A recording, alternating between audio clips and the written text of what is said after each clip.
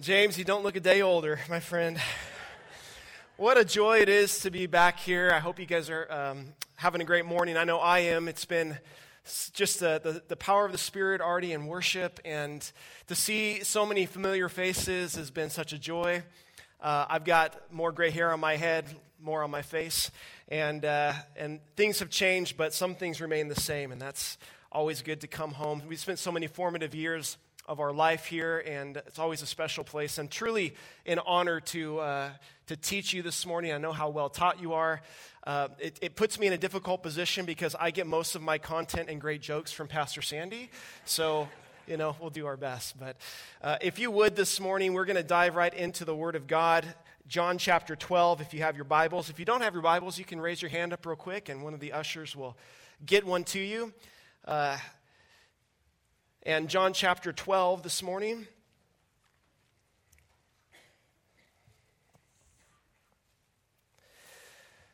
I want to read this passage, and then we'll pray and dive into the Word together. We're going to be looking at verses 1 through 8. John chapter 12. John writes this: "Then 6 days before the Passover, Jesus came to Bethany, where Lazarus, who had been dead, whom he raised from the dead. And there they made him a supper, and Martha served. But Lazarus was one of those who sat at the table with him. Then Mary took a pound of very costly oil of spikenard, anointed the feet of Jesus, and wiped his feet with her hair. And the house was filled with the fragrance of the oil. But one of his disciples, Judas Iscariot, Simon's son, who would betray him, said, 'Why was this fragrant oil not sold for 300 denarii and given to the poor?' This he said, not that he cared for the poor, but because he was a thief, and he had the money box, and he used to take what was put into it. But Jesus said, 'Let her alone. She has kept this for the day of my burial. For the poor you have with you always, but me you do not always have.'" Would you pray with me? Heavenly Father, we pray that as we look into your word, that we would have ears to hear what the Spirit of God has to say to us, that our hearts would be open to this beautiful picture of what sacrificial worship truly looks like, and more importantly, the value and the worth of the one whom we worship. Lord, we ask that you would encourage us, exhort us, challenge us if needed, that we can give you, as it were, our lives poured out as an offering unto you. We ask these things in Jesus' name. Amen. So I'd like to start off the message with a question. Don't answer it out loud, but think about it in your heart as we move through the passage. What is worth the most to you? Now, I know that that's kind of Josh, it's not really a fair question. I mean, the right answer is supposed to be Jesus, right? But think about that in terms of your value system. Every person lives their life based on a structure of priorities, of decisions, and the things that they build their lives around. We would call this a value system. And everyone has one. And here's something I've learned about your value system. The more valuable something becomes to you, the more difficult it is to what? Let it go. Things get attached in our hearts, to our emotions, to our lives. And when it comes time to cut the cord, so to speak, sometimes that is a challenging thing. My oldest daughter just got engaged to be married. So I'm sensing that letting go of something that's very valuable to me, and trusting that there's a greater value on the other end of that decision. But when it comes to the things you value, sometimes you make a discovery that changes your value, perspective, or structure on something. I remember years ago we had a family at a church I was pastoring, and they were moving out of town and going onto the mission field, and they had a bunch of stuff at their house they were trying to get rid of. So I got a call and said, "Listen, I don't know if you like baseball cards, but I've got a room full of baseball cards." And so I collected baseball cards a little bit when I was younger, and he said, "Why don't you come? I got some bikes for the kids. Just come, grab anything you want. We're leaving." So I walk in this room, and it's like boxes. It's just stacked up against the wall, baseball cards, and this whole room just. And he said, just grab something. So I went and I found this little cardboard box that was wrapped up in tape. And I said, I'll just take this Probably wise that I don't take any more of that. And so I got home, threw in my truck, didn't think much more of it.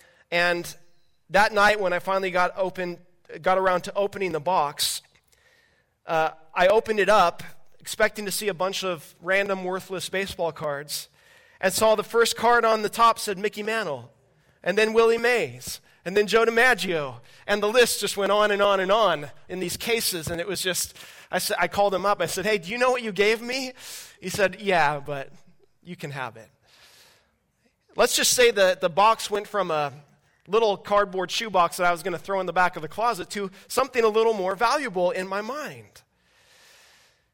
Think about what's valuable to you and what you've discovered to find that value. Typically, the only time I've ever seen someone give up something that was truly valuable to them is when they found something that was more valuable that was worth the cost of the other thing that was valuable to them. For many Americans, I sometimes chuckle in sorrow at what I see we're willing to go through and give up to obtain pleasure and wealth and all of these things that we think are going to fulfill us. So this message this morning isn't about money, it's not about jobs, it's not about possessions per se. But we are going to be talking today about what is valuable and what is of worth to you, and how that subject impacts your worship of God. Quickly, there's a series of analogies Jesus gives regarding the kingdom of God found in Matthew chapter 13 that talks about this idea of value. I'd like to read a portion from Matthew 13, verse 44. Jesus, describing the kingdom, says, "The kingdom of heaven is like a treasure hidden in a field, which a man found and hid, and for joy over it, he goes and he sells all that he has and buys that field. And again, the kingdom of heaven is like a merchant seeking beautiful pearls, who, when he had found one pearl of great price, went and sold all that he had and bought it." Now, there's a whole sermon series here, but for the sake of this morning's discussion, I want you to understand this one principle. The treasure in the field and the pearl of great price were more valuable to the finder than everything else they possessed.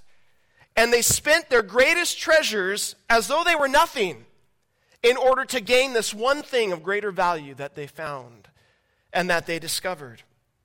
But how many would have looked at these people from the outside looking in and thought, what are they doing?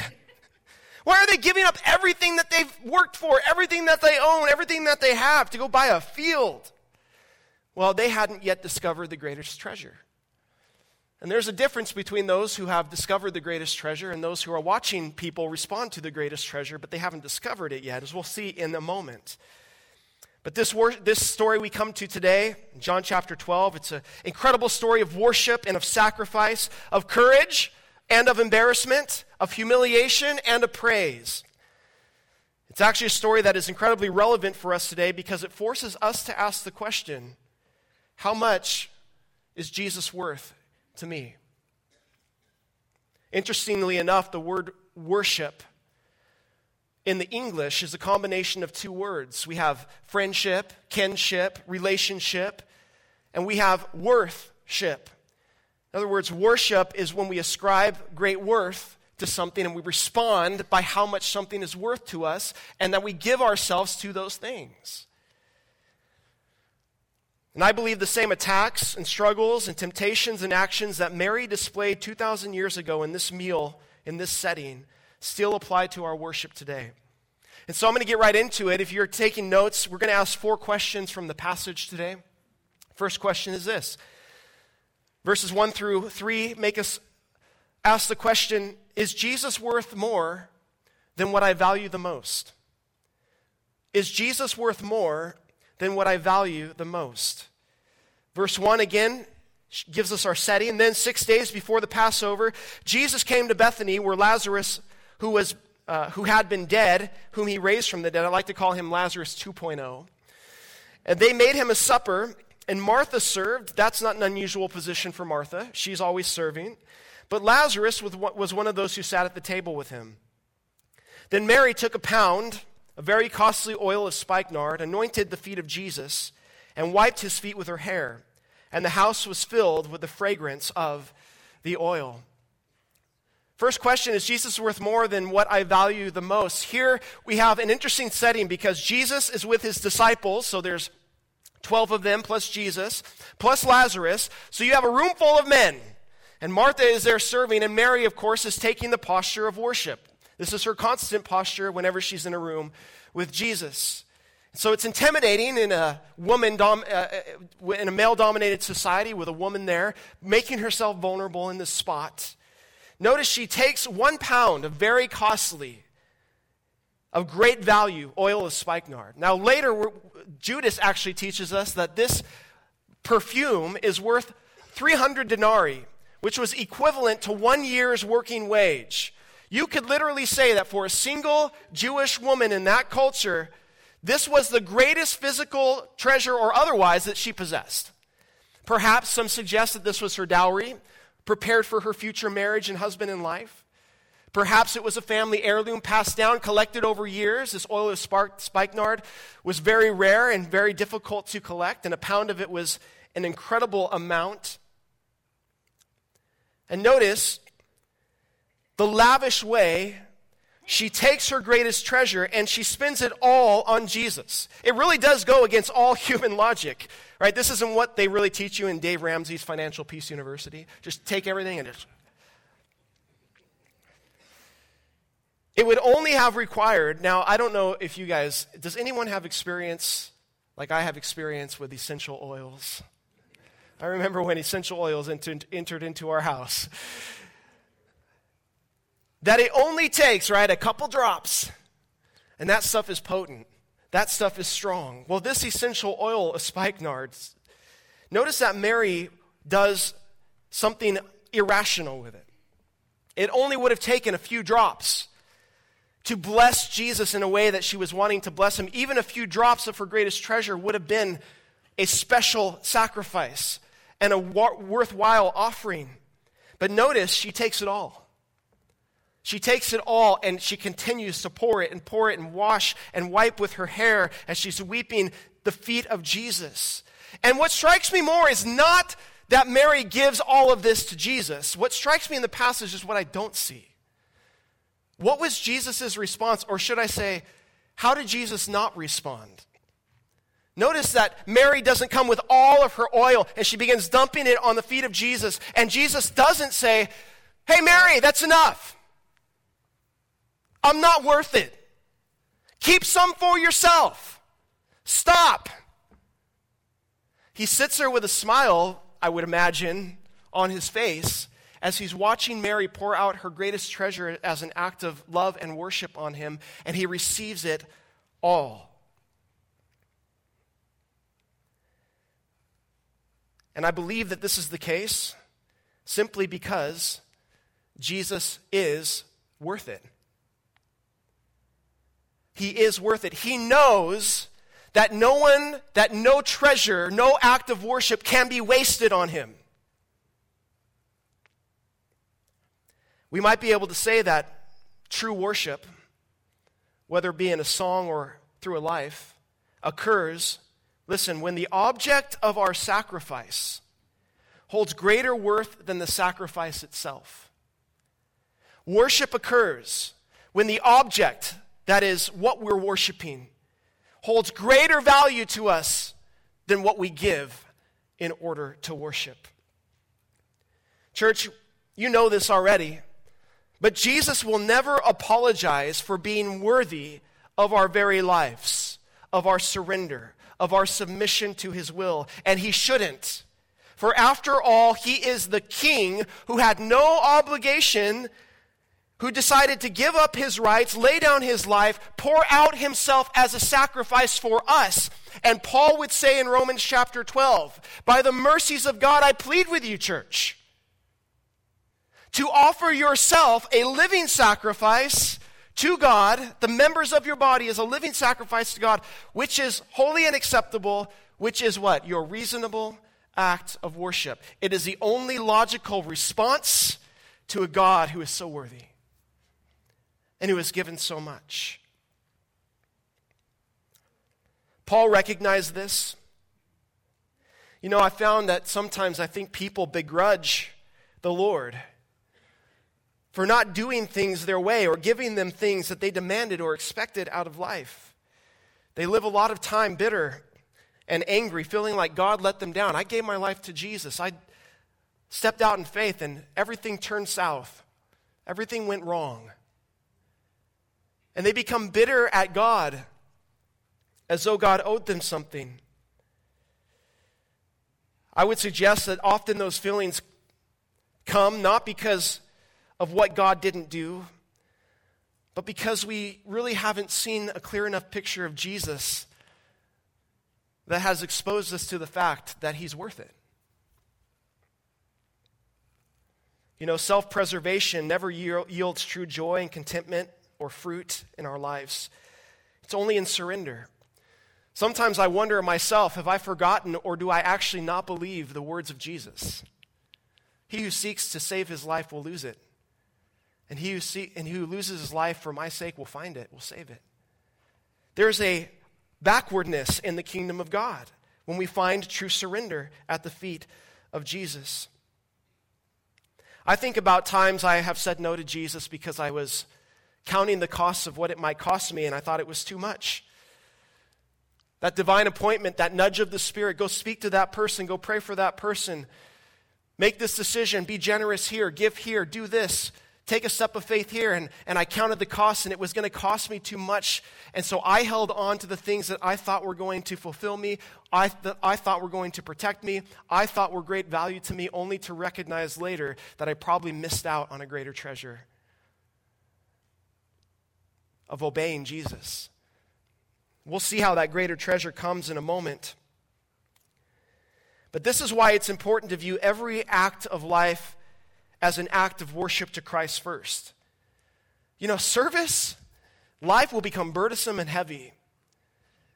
But if we view, right, remember what Paul said, he wrote it 3 times actually. 1 Corinthians 10, Colossians 3, Paul says, whatever you do, whether you eat, whether you drink in word or in deed, do it all for the glory of God.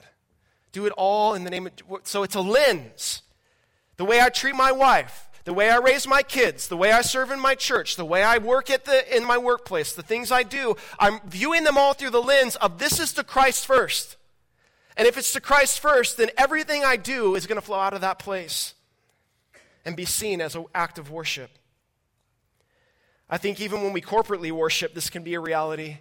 We come together, we're about to enter into a worship conference this week at the church. Such a blessing today to see people standing to their feet, raising their hands in the presence of the Lord. But what do we value the most even when we corporately come to give glory and honor to God? Our pride, our dignity? Or are we willing to express our gratitude and our love and our surrender in that time of praise? So we need to ask ourselves here as we see Mary give her greatest treasure, is Jesus worth more than what I value the most? Question number 2, verses 4 and 5. Is Jesus worth more than the opinions of other people? Is Jesus worth more than the opinions of others? Verse 4 continues, but one of his disciples, Judas Iscariot, Simon's son, who would betray him, said, why was this fragrant oil not sold for 300 denarii and given to the poor? We learn from Mark's gospel of this account that the other disciples, upon hearing Judas's remarks, begin to murmur and agree with Judas. So I want you, if possible, as much as is possible, put yourself in the shoes of Mary. She is making herself vulnerable in front of all these men to give a gift of worship to Jesus. All of a sudden, Judas publicly rebukes her in front of everyone. And who comes to her defense immediately? Nobody. Ultimately, Jesus. But immediately, everyone agrees with Judas. So the murmuring is going around. The talking is going around. Oh, look at Mary. What a waste. What she's doing. But notice Mary's response. It would be enough for probably any woman to stand up in the middle of the room crying and leave. But notice, she is not fazed. Her focus at the moment was purely on Jesus and his worthiness of her worship. She is not distracted by the awkwardness or discomfort that her act of worship is causing those around her. Perhaps their criticism actually came less from a place of logic and more from a place of conviction. I notice that people who are naturally really, really critical of other Christians and how they're serving Jesus and the decisions they make for the Lord are often critical because they're insecure about their own faith. John, Peter, which one of them thought about bringing their greatest treasure and giving Jesus such a great gift? None of them. So what's easier, to repent or to criticize Mary? It's always easier to criticize than it is to learn and to grow from those around you who are serving Jesus well. This is not the first time Mary was criticized for her worship decisions. You might recall another situation where her and her sister were hosting Jesus for a meal in Luke chapter 10. There we read that Martha had a sister called Mary who also sat at Jesus' feet and heard his word. But Martha was distracted with much serving, and she approached the Lord and said, "Lord, do you not care that my sister has left me to serve alone? Therefore, tell her to help me." I try to put myself in the room because Martha comes to Jesus and she expects Jesus to be on her side. It's already her assumption. Jesus cares much more about service than he does about worship. Jesus cares much more about me doing this by myself than he does about Mary sitting there listening to him. What a shock it was for her when Jesus opened her mouth and said, "Martha, Martha," double emphasis, "you're so worried and troubled by so many things. One thing is needed, and Mary has chosen the good part, which will not be taken away from her." He comes to Mary's defense again. There's nothing wrong with serving. Of course, we need servants. We need to serve. We need to do. We need to act. But worship comes first. Being strengthened by the word of Christ comes first. It's only from that place can effective service come to pass. But notice, again, I want to draw your attention back to, at both occasions, Mary was not fazed by the opinions of everyone else around her, their criticism. Now, this doesn't mean that we shouldn't look at criticism, learn from the wise, and receive instruction. But when it comes to our focus on Jesus, we can't allow the critics to dictate the extent of our value system, our worship to Christ. Paul said this in Galatians chapter 1. He said, "Do I seek to please men? For if I still pleased men, I would not be a bondservant of Christ."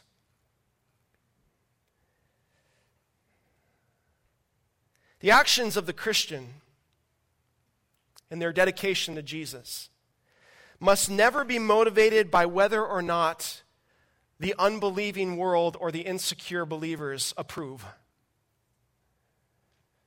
Our worship is to Christ and to Christ alone. We should respect one another. All things should be done in humility and love. But do not be motivated in your actions by what the next person next to you has to say about it. What does God have to say about it? If that is your first motivation, you will walk through life without fear. And I want to exhort you in this because in today's society and culture, you guys, we need a church who has some courage about their commitment to Christ, who doesn't buckle at the first sign of pressure or criticism or doubt or fear, but maintains their eyes and their focus on Jesus and Jesus alone. So, is Jesus worth more than what I value the most? Is Jesus worth more than the opinions of others? Third question. Is Jesus worth more than the enemy's lies? Is Jesus worth more than the enemy's lies? Notice who pipes up with the first objection. None other than Judas. And I love John always gives him that identifier, the one who betrayed Jesus.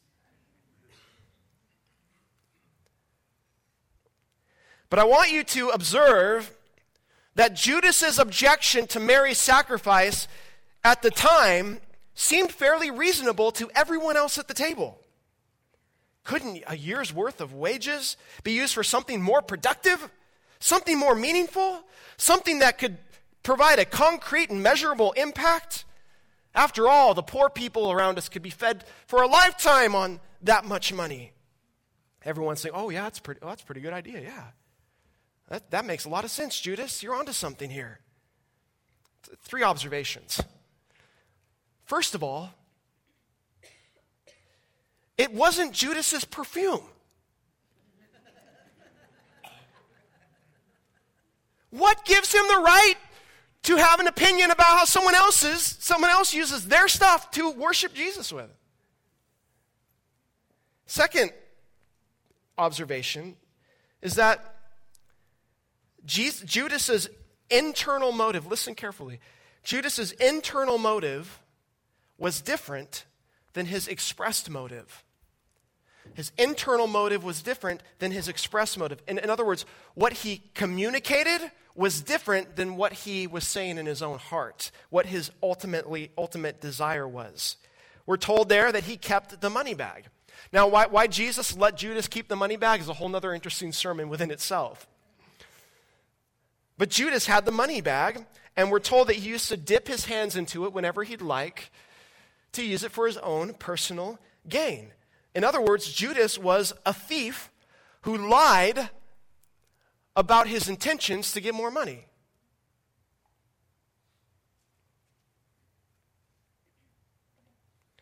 It's just conjecture, and I don't know how much value the question is, but sometimes I ask myself these kind of questions in my mind. Would Judas have sold Jesus for 30 pieces of silver if he had 300 denarii in his money bag? It's quite a disparity between those two amounts. But this is the most important, because in these observations, here's what we find. Judas typifies Satan in this story. Judas is a type of Satan in this story. Satan is always mocking and challenging the Christian's worship. Why don't you spend your time, your effort, your resources, your talents doing something worthwhile? What are you really going to accomplish by giving your all to Jesus? What a waste of your potential. You could go make something of yourself in this world. You could stop wasting your time behind the scenes for the appreciation of no one. And you know what Satan even does? He'll be fine with social justice. Go feed the poor. Go do something nice for somebody. Go fight a cultural battle. As long as you keep Jesus out of it. But what good is any of our cultural change or battles or fights out there if Jesus isn't at the center of our worship in here?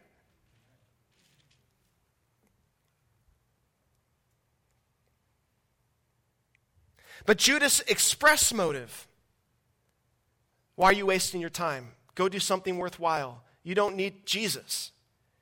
But what's Judas's internal motive? What's Satan's internal motive? Satan is the ultimate worship hog, worship thief. When Satan criticizes the Christian's act of worship, it's only for one reason. Because he wants the worship for himself. He wants a human being to worship anything and everything else that they could possibly pour themselves into other than Christ. And like Judas, Satan is over there yapping constantly. Lies about our identity, about our worth, about our ministry, about our work, about who appreciates us. And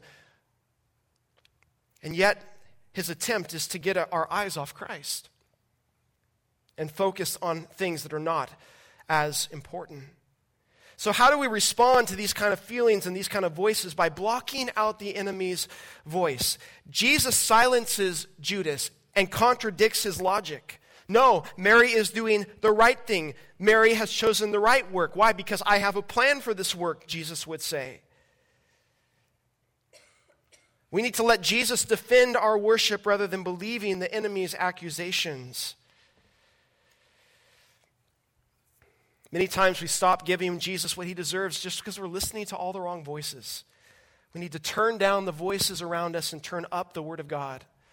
Tune into the Holy Spirit and see what Jesus is requiring and asking of us to do. Finally, the fourth question that we ask in this story is Jesus worth more than the potential lack of return? Is Jesus worth more than the potential lack of return? The other thing that strikes me about Mary's sacrifice is she didn't seem to indicate or care or think of what she might get back from Jesus for giving him what she valued the most. In other words, the mentality wasn't, well, I'm giving something valuable to Jesus, so I really hope he gives me something better in return. No, the attitude was, I'm giving my all to Jesus simply because he's worth it. If I get nothing, he's still worth it. I couldn't have spent my treasure, she would say, in a better way, simply because it was him. Now, what she didn't know is that Jesus was going to give her a far greater reward. Matthew 26, Jesus adds, truly I tell you, wherever this gospel is preached in all the world, what she has done will also be told in her memory. That's quite a gift. That Jesus would say, this is such a picture of the gospel. This pouring out of this sacrifice. I will go to the cross. I will pour out my life as a sacrifice for sin. And everywhere that message goes, this message is going to come alongside of it. It's pretty amazing. But she couldn't have seen that at the time. She didn't know the eternal mind of God. And we don't. Our obedience is not predicated on what do I get immediately from an act of obedience and worship to God. No, he's worth it. I'll give it to him. I'll do whatever he wants me to do because I'm so consumed with his majesty, his glory, his goodness, his love. And there is a plan God's working that I can't see yet. I don't know yet. This side of eternity, I may never know. And what she didn't know is what Jesus says at the end. Jesus said, she's preparing me for my burial. Up until this point, Jesus had been parroting, right? Telling his disciples, I'm going to die. I'm going to die. For some reason, they couldn't get it through their thick skulls. They're still thinking, Jesus is going to take over. We're all going to be kings. We're going to have thrones. It's going to be great. And Jesus is like, I'm going to die. Yet Mary, with the heart of sensitivity, I think she somehow understood where this was all leading. She somehow saw what the other guys didn't see. She wanted to give Jesus a gift that was worthy of his sacrifice. She was preparing for Jesus' burial. Now, this event happens the week before leading up to Passover, which means what? Jesus is on the road to the cross. This is that week. So Jesus will go with his disciples up into an upper room for a meal. All of the disciples will walk into the room. They'll walk past this big cylinder, or this big container that was full of water with a rag that would have been meant for the slave, the nobody, the nameless, to wash your feet, prepare you for the meal. They all walk in trying to find the best seat at the table. Jesus stands from the meal. He takes off his clothes. He wraps himself in a slave's towel. He grabs that basin of water and he comes and he washes each one of his disciples' feet. Let me ask you a question. That night, who washed Jesus' feet? Nobody. Why? Because Mary washed them just a few days earlier.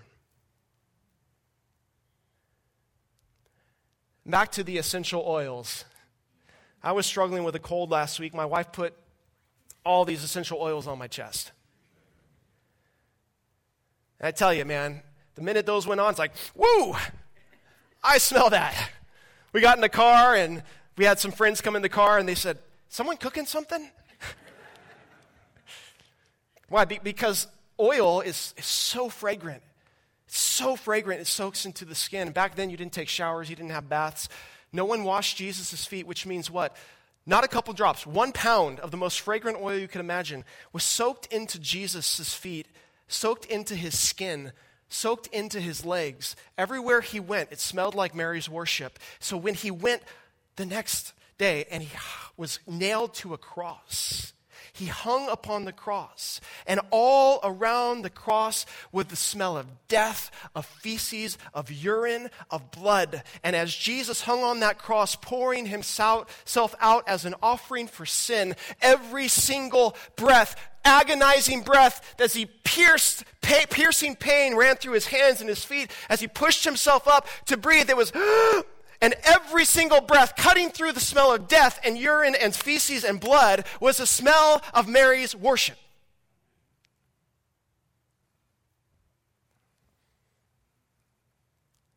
A fragrance that would bring beauty to the pain, life into the death.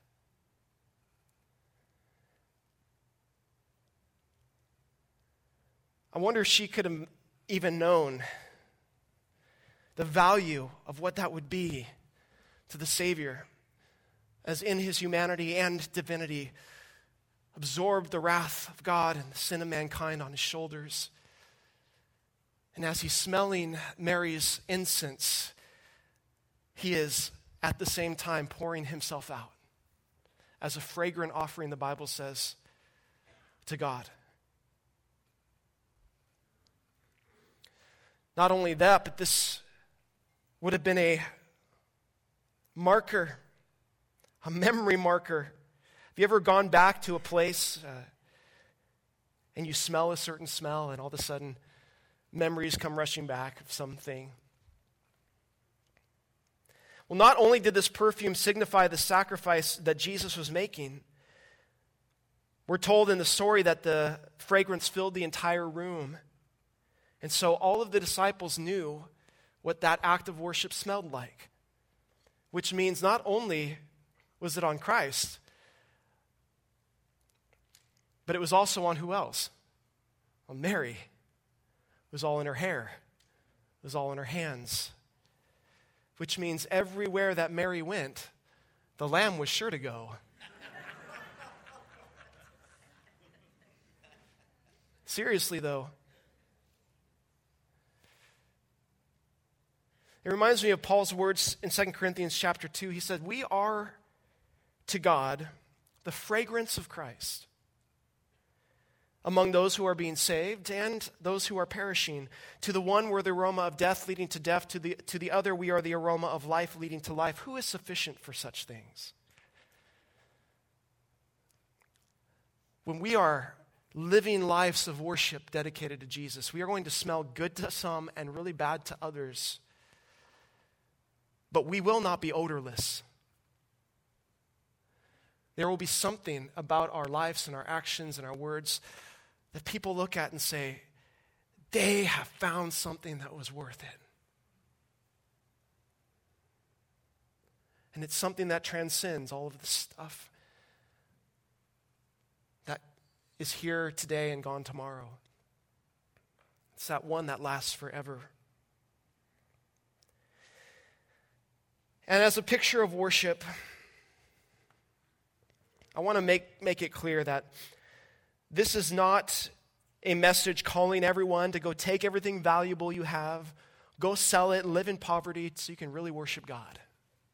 If you're hearing that, change your perspective for a moment. That's not the message at all. The message is this, that like Mary, the closer you get to Jesus and the more clearly you see him, the more valuable he becomes and the more his value eclipses everything else that matters to you. That the closer you get to Jesus, to the person of Christ, the less concerned you become about how spiritual or unspiritual other people think you are, and the more concerned you become about what Jesus thinks of your gift. That the closer and more clearly you see Jesus, the more consumed you become with Christ, the less concerned you are with what God can do for you. And the more consumed you become with how can I give the little I have and the short time I have to do something that matters for him.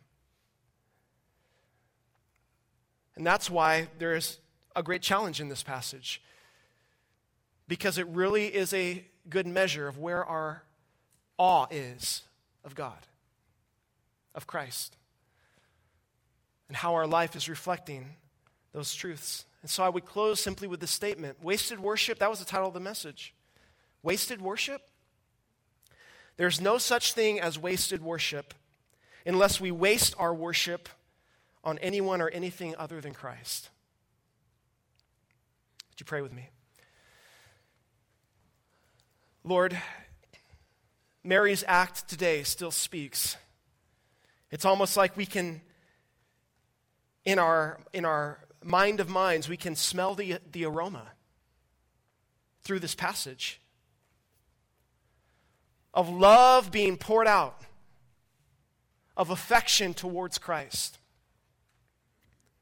of Jesus first, and everything else comes after. And oh Lord, we want to have that aroma in our lives. We want to look at our lives and say, not, what are my ambitions? What are my dreams? What do I want to hold on to? What do I want to self-preserve? No. We look at our lives and we say, Lord, how can I be used? Who do you want me to invest in or disciple? Who do you want me to preach the gospel to? How do you want me to be generous and give? How do you want me to step outside my comfort zone? What kind of steps of faith do you want me to take, Lord? Because I want to live a life that is poured out as an offering. And so, Lord, may there be no guilt over this, but may there be simply a view of Jesus that is refreshed in our minds. You are so good.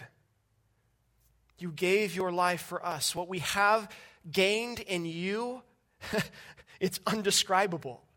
It's more valuable than any other treasure, hands down.